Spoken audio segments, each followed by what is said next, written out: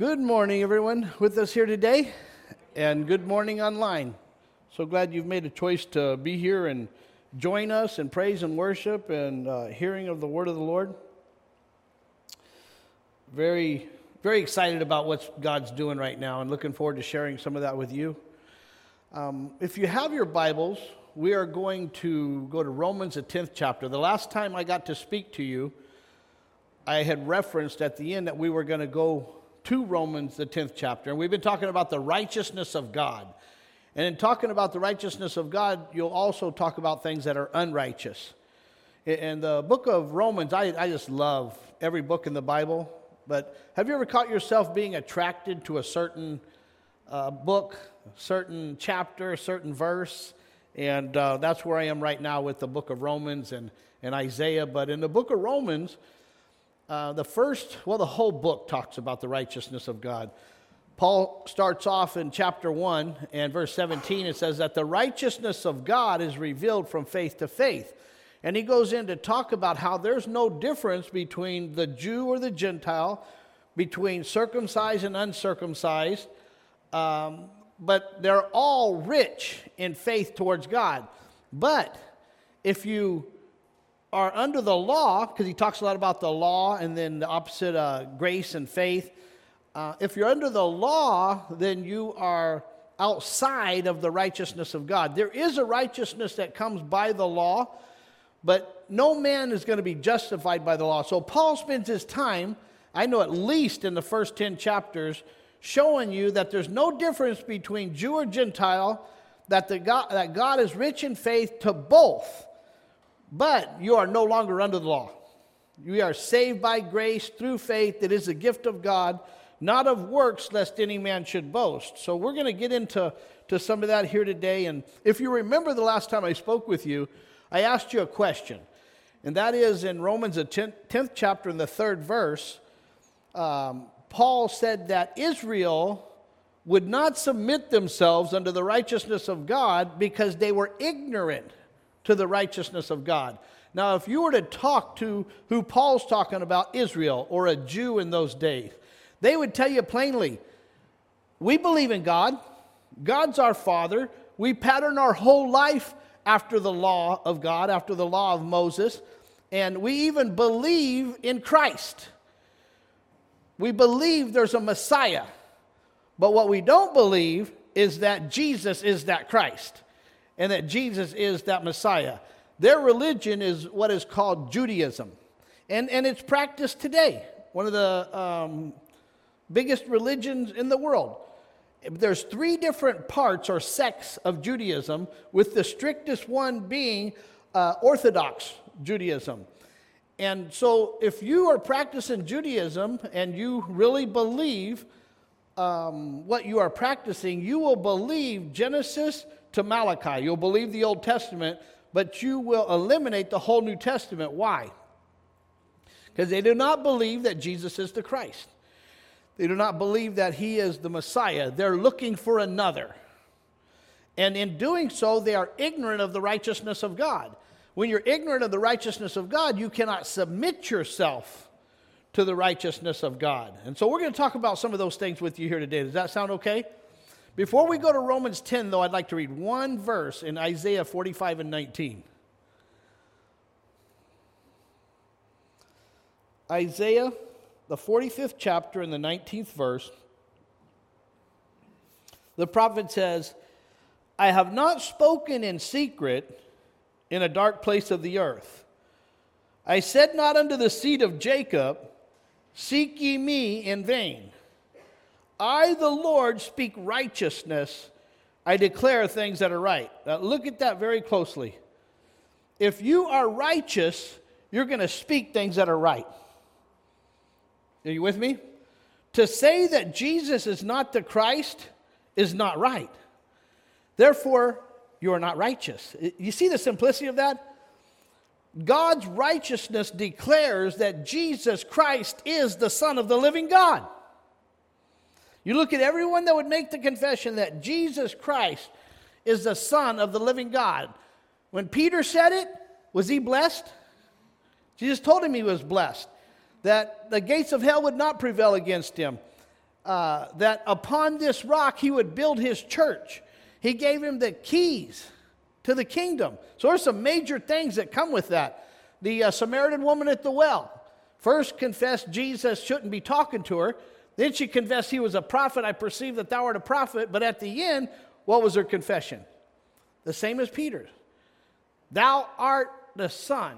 Thou art the Christ. Thou art the Son of the living God. And hopefully that's your confession here today. Now we're going to do this in different levels from a physical sense. When I say that, understanding Jesus and understanding what he's done for us. In a physical sense, we say that Jesus was a man born over 2,000 years ago that lived 33 and a half years, was crucified, buried, and 3 days later he rose from the dead. That's good, isn't it? And I understand the confession of the physical realm, why we do that. But does it go farther? And the reason I'm saying this is, in your consciousness, do you just know Jesus as a man? Or like in John 1:1, in the beginning was the Word was with God, and the Word was God. All things were made by him, and for him, without him was nothing made that was made. Is there a step up from just thinking about Jesus as a physical man? Absolutely. And we're going to talk about those things today, because he's more than just a man. And when you talk about as a man, you can perceive him as a physical man. You can perceive in the earth as a terrestrial man with a fleshly body, and he did have a fleshly body in the terrestrial realm. Or you could even see him as a celestial man. Would the appearance of those possibly be a little different?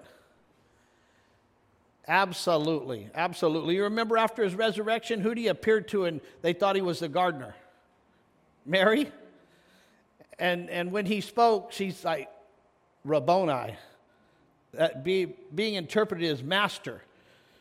So at first she didn't recognize him. The two walking on the road to Emmaus didn't recognize him. But when he broke bread and he spoke the scriptures to them, their eyes were enlightened, their eyes were opened, and they're like, did not our hearts burn when we walked with him, when we talked with him?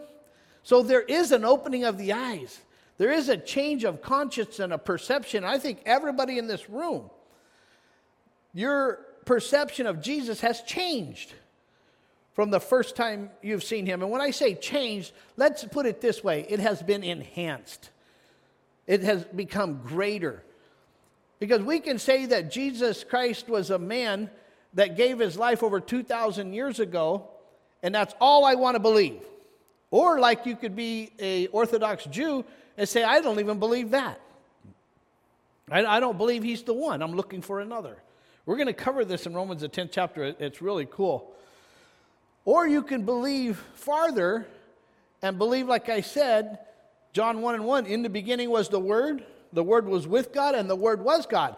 So how would I see Jesus differently? How many different ways does the Bible describe Jesus? Many. Do you know one of the very first ways that God told Moses to identify himself to Pharaoh? He said, who should I say sent me? Tell him I am. Tell him I am sent me. Well, interesting enough, when Jesus is having a conversation with the Pharisees and they're there to accuse him, and they didn't believe in him. They were ignorant of the righteousness of God. And I'll just say this to you plainly. Jesus is the righteousness of God. He is the end of the law. We will read these things. And you know what else he is? We'll read, or at least maybe you have Walker read it, and you can look it up now, Walker. In Romans, the 5th chapter, it calls Jesus the righteousness of God, but it says he's a free gift. That's very important. The free gift, or the gift of righteousness. Now, this is what's important about a gift. If it's a free gift, then you don't have to do anything to receive it, do you? One thing. What would you have to do? You have to believe it's yours. You have to believe, Summer, that the person that's giving it is giving it to you, Summer, or to you, Jennifer, or to you, Dathan. You have to believe that's my gift. It's not like going to our, a white elephant or gift exchange where I'm going to take a gift, you're going to take a gift. No, you don't do that. This is a free gift. You can't earn it. There's no expectations of giving it back or paying for it or getting another gift in exchange for this gift. It's a free gift. That's very important in understanding the righteousness of God.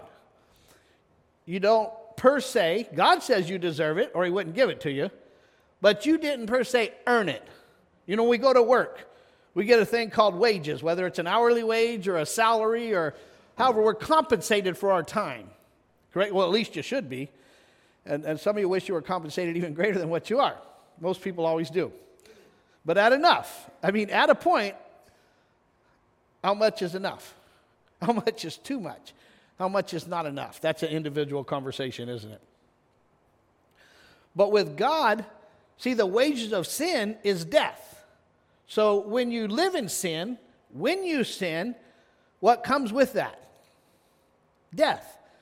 Sin puts you in the carnal mind. To be carnally minded is death. But the free gift, which comes by the obedience of Christ, by his acts, by his works, what does it do for you? It brings you life, huh, Carrie? It makes you righteous. This is what we're talking about here. By one man's disobedience, you can read this in Romans, the 6th chapter, I believe. By the disobedience of one man, sin entered the world, talking about Adam. And the man of sin, of course. If you go celestial, it's Lucifer, right? Satan, the devil. That's the sin. That's the origin of sin. But by one man's disobedience, sin entered the world, but by one man's obedience, many shall be made righteous. So why do you get this free gift, Allie? Why does God want to give you a gift? Not because of how righteous you are, not because of everything you've done right or even wrong in your life. It's about Jesus. It's about his obedience, about what he's done for his Father. And so when we're talking about knowing him beyond just a physical man, isn't he, in John 10, the door? Isn't he the good shepherd? Did not John testify, this is the Lamb of God that taketh away the sin of the world? What other parables or whatever words, because that's what it is. Do you believe Jesus Christ is a word from God? You remember in John 14, Jesus said, you believe in God, believe in me also. The Pharisees, which were unrighteous, which Jesus told his disciples, except your righteousness exceed the righteousness of the Pharisees, you'll not enter in to the kingdom of God. And Paul also said in Romans, and we referenced this last week, just a quick review, Romans 14 and 17, for the kingdom of God is not meat and drink, but righteousness, peace, and joy in the Holy Ghost. To enter into a kingdom that's full of righteousness, that's full of peace, and full of joy, your righteousness has to exceed the righteousness of the Pharisees and Sadducees who said they believed in God. Not only did they say they believed in God, they said, we believe in Abraham, and we believe in Moses. We have the law of God. We have the first 5 books of the Bible, which are called the Pentateuch. We believe in the Judges. We believe in the prophets. We believe all the way up to Malachi, where Malachi prophesied that the Christ would come. Then you have 400 silent years, and guess who shows up? First John the Baptist, 6 months before Jesus, prophesied by the angel Gabriel to Zechariah and Elizabeth, the cousin of Jesus. And he was sent of the Lord as a messenger to prepare the way of the Lord. But he was preparing the way for the Bible calls Jesus a branch. He said, I'm the vine. In Isaiah, he's called the branch. In John 15, he said, I'm the vine, you're the branches. My Father's the husbandman. So we're all in this together. Now my point is, and we'll emphasize this more, are you just believing that Jesus was a man, or are you believing he's the Word? And the Word is God, the Word was with God, and the Word was God. Because if you believe he's the Word of God, can you receive Jesus right now through this preaching? If it's the truth. If it's a lie, you're not going to receive Jesus. You've got to be able to discern the truth from the lie. But is he not the way, the truth, and the life? And no man can come unto the Father but by Jesus? He's all of these things and much more, isn't he? He said he's a counselor. He's the mighty God. He's the Prince of Peace. My point being to you is can you expand your consciousness to see Jesus as the Word of God, which was from the beginning, was with God in the beginning, and was God in the beginning. And not only is he with God, was God, declares the Father, makes himself equal with the Father. His disciples said, Lord, show us the Father, that it may sufficeth us. Is that Thomas? Philip? And Jesus like, if you've seen me, you've seen my Father. So he's the Father, he's the Son. Is he the Spirit of truth that he said is with you but shall be in you? So are you seeing where I'm taking your thoughts, your consciousness, and your perceptions beyond just a physical man? So that means Jesus is alive and well right now in the preaching of the Word as the Word of God and ready to save you right here, right now by the Word of God. Every second, every minute of the day. That makes Jesus quite a bit greater than you and I as physical people, doesn't it? And it's supposed to, because that's who he is. Now, I want to read this over again.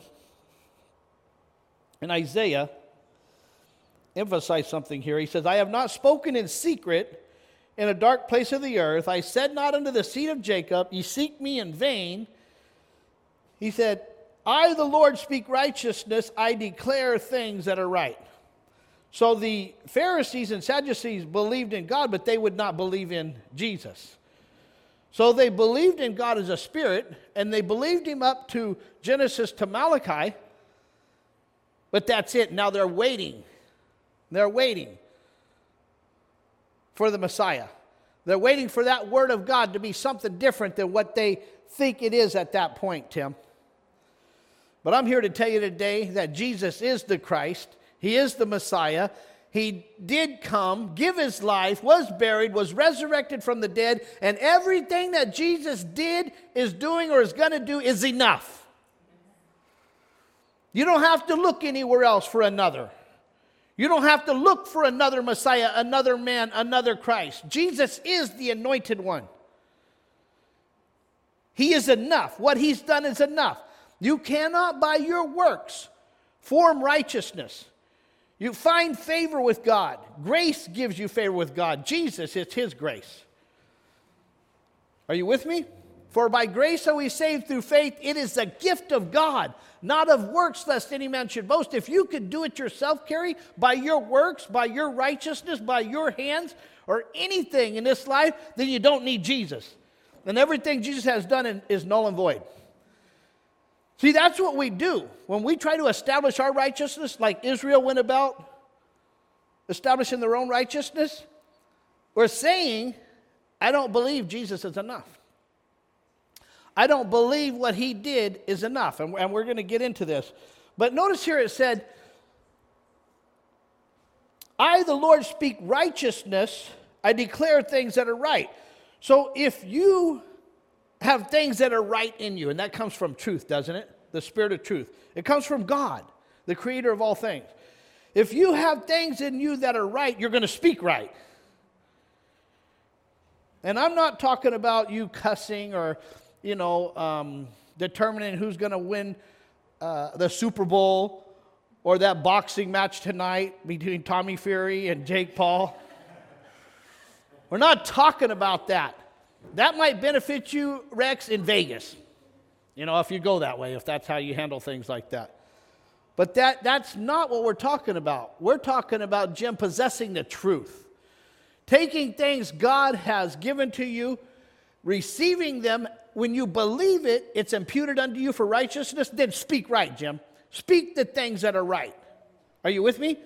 So if we're still speaking things that are wrong, do we do we still need truth and righteousness to be imputed unto us? You say, well, I don't always speak things that are right. Well, if you speak what God's given to you, then they're going to be right. And we understand if you speak things that are not right, that's where the grace of God covers you. And that's where God comes in and says, okay, what you're thinking and believing right now is not right. So it's unrighteous, like he talks about through the first 10 chapters, at least, if not the whole book of Romans. That's not right. Let me show you what's right. You can repent, believe what I show you, have righteousness imputed unto you, and now you'll declare things that are right. There's a simplicity to this, isn't there? But there's also a deception. There's also a seduction that works in this. So I'm going to share that with you in a minute. Go with me to Romans, the 10th chapter, if you would, please. Now, Paul starts his chapter off talking about Israel, about his brethren, about Jews, about the genealogy or how do I want to say this? The people that he came from. Paul was a Pharisee. He was an Israelite. He was born of the tribe of Benjamin, right? You can go read his pedigree. But he starts off saying, brethren, my heart's desire and prayer to God for Israel is that they might be saved. So is he praying for them that they might be saved because they're lost? You'll see what makes them lost. And you know what's awesome about being lost, Bryce? That's right, you can get found. Jesus come to seek and save that which was lost. And Paul knows that. So that's why he says, brethren, my heart's desire and prayer to God for Israel is that they might be saved. Now, when you're looking at this in a physical sense, you're just saying this is Israel that lives in Jerusalem or around there. There's Israelites all over the world. And that's Israel. But Romans, the 2nd chapter, tells us a Jew is not one outward, but is one inward. And the circumcision of the true Jew is of the heart, by the Spirit, not of the letter in the flesh. So you see what makes you an Israelite in reality? What makes you, Julie, as Paul said, the Israel of God? It's not after a physical genealogy or ethnicity. It's spiritual. It's when your heart is circumcised by his Spirit, by the Spirit of Jesus Christ. But Paul says, my desire and prayer to God is that they might be saved. Verse 2, for I bear them record that they have a zeal of God, but not according to knowledge. Now, what does that mean? They have a desire. They have a zeal. They're after God, but they don't know him. When he says according to knowledge, they don't know him. When they were face to face with Jesus, they would confess God, but they did not know the way, the truth, and the life, the only way to the Father. Are you with me? When it's talking about knowledge here, it's talking about the knowledge of the holy. It's talking about a good knowledge. In other words, for I bear them record that they have a zeal of God, they have a desire, or even an intent, but not according to knowledge. Not right. It's not right, and here's why it's not right. For they, being ignorant of God's righteousness and going about to establish their own righteousness, have not submitted themselves unto the righteousness of God. So here's the deception of it. They go about to establish their own righteousness. Do you know how they did that? By God's word. By the Pentateuch. By the books of the Judges. Pentateuch is the first 5 books of the Bible. Genesis, Exodus, Leviticus, Numbers, Deuteronomy, right? Well, let's just say the first 39 books, Genesis to Malachi. They would use those books, the law and the word of God, to try and keep 1,613 commandments and say, I'm guiltless before you, God. But James says if you break one aspect of the law, you're guilty of the whole law. If you don't commit adultery but you steal, you're guilty of the whole law. And the purpose of the law, we've said this many times, was a schoolmaster to lead thee to Christ. In simplicity and layman's terms, the law is good if a man use it lawfully. And I'll show you how to use the law lawfully. The law gives you many commandments. Let's say starting with the 10 commandments. Then tells you have to keep these. And you get to a place where you realize, I cannot. There's too many. I can't keep the law. And then God says, I knew that was true because there's only one Lamb of God. There's only one that's without spot. There's only one without blemish. That's my son. His name is Jesus. He is obedient. There's no sin in him. He cannot fail. He will not fail. I will not let him fail. So I'm going to send him. And here's my offer to you. I'll send my son. He'll do all the work, even to the point of giving his life, shedding his blood, being crucified on the cross of Calvary on Golgotha. All you got to do is believe that it's enough. You just believe. We're going to read it. That if thou shalt believe in thine heart and confess with thy mouth the Lord Jesus, thou shalt be saved. All they that call upon the name of the Lord shall be saved. And what we're going to do today is take that salvation a little bit farther in believing that not only is Jesus a man that gave his life, which he did, that shed his blood, which he did, which is enough, but we're going to see the work of the Spirit in receiving him also, Julie, as the Word. See, God is a spirit, and they that worship him must worship him in spirit and truth. Israel believed God was a spirit, but they didn't believe Jesus is the Word. Even face to face with him. You say, how could you do that? Well, how about if I'm preaching a word, and that word is Jesus, and it comes to you, and it's in your face, it's in your ears, and you don't believe it? Are you doing the same thing as Israel? You ever catch thoughts in you that won't believe the word of God and perceive, wait a minute, that's unbelieving Israel. That's actually not me. Thank you, Jesus. All I got to do is hear the preached word. That's the gospel of Jesus Christ. Jennifer, you read it today. The preaching of the cross, of the gospel of Jesus Christ, is foolishness to them that believe not. But what is it, Jennifer, to them that believe?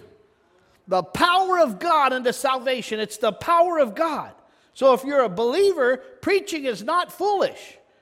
Paul only said that in the 21st verse, that God has chose the foolishness of preaching to save them that believe, because it was the Greek that called it foolishness. The Jew doesn't believe it, but to you and I that believe, it's the power of God unto salvation. Isn't that awesome? I love the way God does that, Dathan, because it's the same word. And then he goes, I'm going to give you free will. Believe it or not. You don't believe it, I'm going to preach again. You don't receive it, I'm going to do it again. And as long as you're going to keep coming and hearing the word of God, I'm going to keep preaching. That's me too. That's what I'm going to do for you. I'm going to preach the gospel till I die. I hope the last breath that I take in my life, I'm preaching the gospel, honestly. That'll be just fine with me. And that means whether I'm awake or asleep in a dream. I don't matter which one. But this is Romans, the 10th chapter, the 3rd verse. We're talking about Israel. Paul's desire is that they would be saved. They have a zeal for God, but not according to knowledge. He said, for they, being ignorant of God's righteousness and going about to establish their own righteousness, have not submitted themselves unto the righteousness of God. Now, real quick with this being ignorant, we talked about this, but even in the Old Testament, there was a clause. There was a forgiveness for doing things ignorantly. I believe it's Leviticus, the 5th chapter, it talks about it a lot. Don't quote me on that. Maybe one of you guys can find it and tell me if that's correct. For doing things ignorantly. And whether you were a lay person, if you were a priest, if you were a high priest, whoever you were, there was an offering for ignorance. Okay? And Paul said he was a blasphemer, but he did it ignorantly. So in unbelief, but I received forgiveness of sin. He said he once was a blasphemer, but he did it ignorantly in unbelief, and he received forgiveness. So whether Old Testament, Julie, or New Testament, there is an option. There is a way to still be forgiven because of ignorance. But here's the thing. Who knows if you're doing it ignorantly, or like the Bible says, whatsoever is not of faith is sin. All unrighteousness is sin. Who knows the difference? Sometimes we don't, do we? You could try to convince a Orthodox Jew the right things of God and that Jesus is Christ till you're blue in the face, and they will not believe you. Now, Paul did when Jesus introduced himself to him, didn't he? A light from heaven. He converted.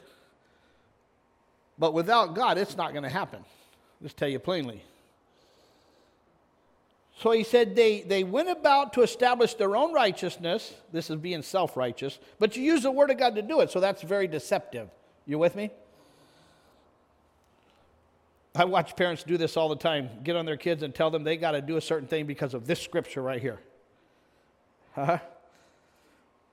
What if God's not requiring that of that child right there? Boy, you better stop sassing me. Better stop talking. You better start honoring me. You're going to die. What do you mean? If you honor your mother and father, your days will be long on earth. You see how we do things like that? And we use the scriptures and we change them to our own benefit. And I'm right, you're wrong. Establishing our own righteousness with the scriptures. It's called manipulation and control. And I'm using the word of God to do it. And then at times you say, well, I don't even care. The kid's going to listen to me. I brought him in. I'll take him out. My mom used to tell me, I brought you into this world, boy. I'll take you out. You got to catch me. At a certain point, she couldn't catch me no more. I was fast. So they went about establishing their own righteousness, and doing so, when you establish your own righteousness, you will not submit yourself to the righteousness of God. Now, let me make that plain for you. If you're not submitting yourself to the righteousness of God, Bryce, you are not submitting yourself to Jesus. The only way to be saved, there is no name under heaven and earth whereby you must be saved. So how important is it to know Jesus, not be ignorant of God's righteousness, not be ignorant of Jesus, but to know him, Julie? Is it eternal life? Where's that at, Julie? Like 17:3? John 17:3. And this is life eternal, that they might know thee, the true God, and Jesus Christ whom thou hast sent. So again, you believe in God, believe in me also. You believe in Jesus as a man, I'm telling you here today, believe in him as the Word. All the parables that he spoke about the sower that went forth to sow, about the wheat and the tares, about the widow woman that lost the coin, is that the Word? When you receive that and you have a knowledge of that, are you receiving Jesus? This is much greater than just thinking about it in the physical realm, isn't it? In other words, he's alive and well. He's the Word of God right now, Bryce. That's the Spirit of truth that can quicken you and renew your mind and bring strength to the inner man by his word, by Jesus, right now, right here, today. You just have to believe it. Abraham believed God, and it was imputed unto him for righteousness. You believe what I'm saying here today, and you believe it in righteousness, you very well could have God's righteousness imputed unto you, and you will not be ignorant of the righteousness of God. Now, getting a dry throat here.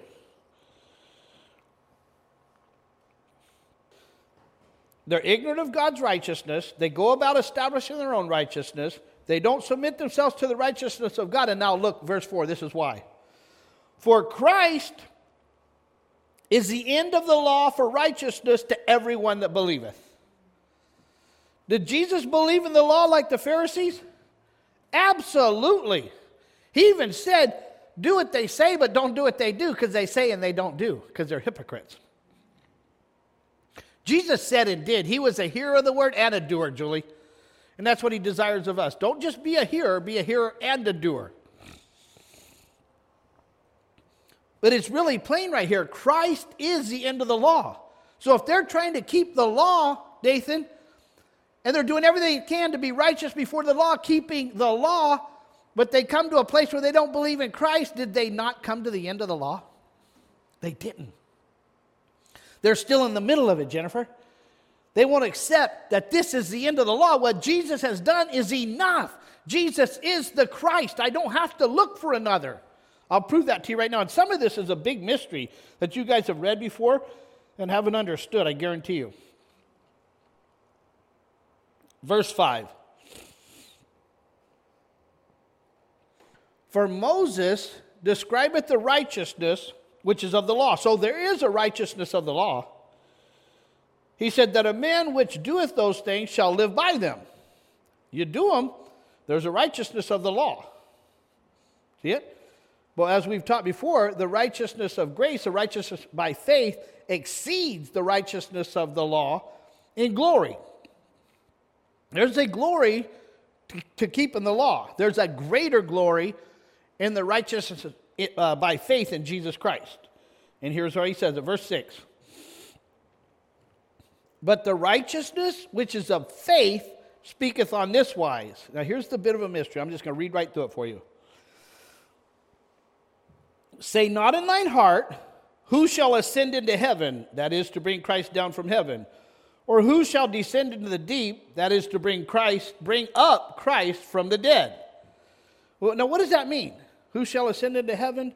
Who shall descend into the deep? What does that mean? Anybody? Daryl? He said he's not there. You know what it's saying? You're not believing that Jesus is enough. You're not believing that Jesus has done what he needs to do. You're looking for another. They're saying, do we got to go into heaven and bring him down? Do we have to go into hell? Like in the book of Psalms, thou shalt not suffer the unholy one to see corruption, neither shalt thou leave his soul in hell. Julie, where is this Christ? Is he in heaven or is he in hell? What must I do to be righteous? Because I don't believe what Jesus has done or who he is makes me righteous. That's the thought of the Jew. That's the thought of Israel. I still need to go get him up and bring him down from heaven so he can give his life as the Messiah. Huh? I need to save him from hell. I need to bring him up and let him be raised from the dead. I need to do this. No, you don't. What Jesus did is enough. He gave his life. He shed his blood. He is the Christ. Huh? We're going to get back to this. We'll come right back to verse 8. How many of you know a man named Ben Shapiro? I am not going to get political with you today. I'm going to say what people say. I'm not going to tell you what I say. Okay? Ben Shapiro was born in January 15th, 1984. That makes him, 39 now? Married, 2 daughters, a son. Ben Shapiro is an Orthodox Jew. Now, there's a lot of people that I've heard. I'm not saying I'm saying this, Allie. A lot of people I've heard say that Ben says good things. He says things that are right. Ben Shapiro is an attorney. He graduated. He went to school in California, Los Angeles, and then he graduated from the University of California and then from Harvard. Don't quote me on the first one, but I know he graduated Harvard. He's an attorney. He's a, what else is he? He's a columnist. He's a political speaker. He's a businessman. And like I say, a lot of people swear by the things he says. They're right. They're right. Some people love him. Some people hate him.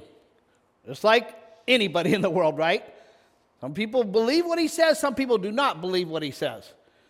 But I was really taken back the other day. In a good way. I'm watching an interview, and an individual knew that Mr. Shapiro, very famous, you know when he goes and speaks somewhere, Michelle, out of college, what do you think he gets for an hour, 2-hour event? He makes $100,000 to go and speak at universities, wherever, for that kind of money, wherever you want me to speak, all right? We'll go speak. This individual was talking to him and said, I know you're an Orthodox Jew, but do you at least believe that Jesus was a prophet? Because a lot of religions believe Jesus is a prophet. If you're a Muslim, they'll believe that Jesus was a good man and he's a prophet.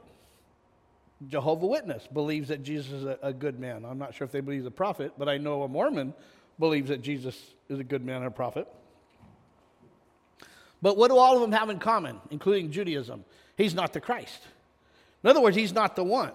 So everything he does is null and void to me. That's why they're ignorant. Israel's ignorant of God's righteousness. And he said, well, do you at least believe that Jesus is a Christ? And I don't know how many of you have ever watched Ben Shapiro, but he can talk faster than just about anybody I've ever seen in my life. And I will have to give him credit. He's very sharp. He carries his words well. He speaks well. And he's very knowledgeable. Until it came to this interview. He said, you at least believe that Jesus was a prophet? He said, no, I do not. He was a fraud that paid the ultimate price. He was a fraud that tried to seduce the people, that paid the ultimate price for his deception. That's what he said, and I went, you can speak things right all you want to, Rex, in this physical realm. That does not mean that you have the righteousness of God. This is an individual that is ignorant of the righteousness of God, that is still looking to bring Christ down from heaven, that is still looking to bring Christ up from the dead. And I use this whole example to tell you, you do not have to do that. What Jesus did is enough. Now listen, all aside, God bless, may God bless Ben Shapiro. May God bless the Democrat Party, and may God bless the Republican Party. God bless us all and bring us into unity. I don't want to talk about politics. I want to talk about righteousness, what's true. And I'm here to tell you today, and my message and what I'm declaring to you is that Jesus is enough. He is the Christ. He is the Messiah. What he has done in fulfilling his Father's will and being the Word of God from heaven in the beginning. He's the Alpha and he's the Omega. He's the beginning and he's the ending, Rex. He is the first and he is the last. And his works and what he's done, if you will believe me here today, will give you grace and put you by faith in the righteousness of God. The righteousness of God is revealed from faith to faith. And God, Ali, will look down at you, and he will bypass your mistakes, and he will bypass your problems. He will bypass your weakness, as he does for me. And he'll say, you believe. And we're going to read it. He said, the word is nigh thee, and even in thy heart. That is the word of faith which we preach. That if thou shalt believe the Lord Jesus Christ, and that God hath raised him from the dead, thou shalt be saved. For with the heart man believeth unto righteousness, and with the mouth confession is made unto salvation. Is your heart confessing, is your mouth confessing Jesus Christ here today, that he is the Messiah, that he is the Christ, the anointed one that was to come, that did come and is still coming by the preached word that is nigh thee, even in thy mouth right now? Then you can count on it. God will impute his righteousness unto you, and the salvation of the Lord is yours. And it will work in your life every single day. It's not a one-time thing. It'll work every single day.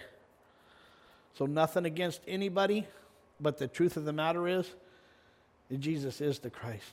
He is the Son of the living God, and what he has done is enough. Amen? I'm done here today. Any thoughts? Any quickenings? Any questions? Walker. You still want the free gift? Do it. Go ahead and read it. It says, nevertheless, death reigned from Adam to Moses, even over them that had not sinned after the similitude This is Romans 5:14. of Adam's transgression, who is the figure of him that was to come. But not as the offense, so also is the free gift. For if through the offense of one many be dead, much more the grace of God and the gift by grace, which is by one man, Jesus Christ, hath abounded unto many. Wow, that's good, huh? Where does the grace come, Carrie? Moses brought the law, but grace and truth comes by Jesus Christ, huh? Where does the righteousness come, Walker? From Jesus, and you know what? It's a free gift. You don't have to pay anything. He's already gave his life. He's paid the price, Aunt Diane. He's already paid the price. He's done the work. You believe, and by grace and through faith you're saved. You'll enter into the rest of God, and you'll experience God greater and greater every single day. This is not just a belief system. It's not just a religion. Jesus preached, and here at Living Fellowship, we preach also, know God for yourself. Don't just take my word for it.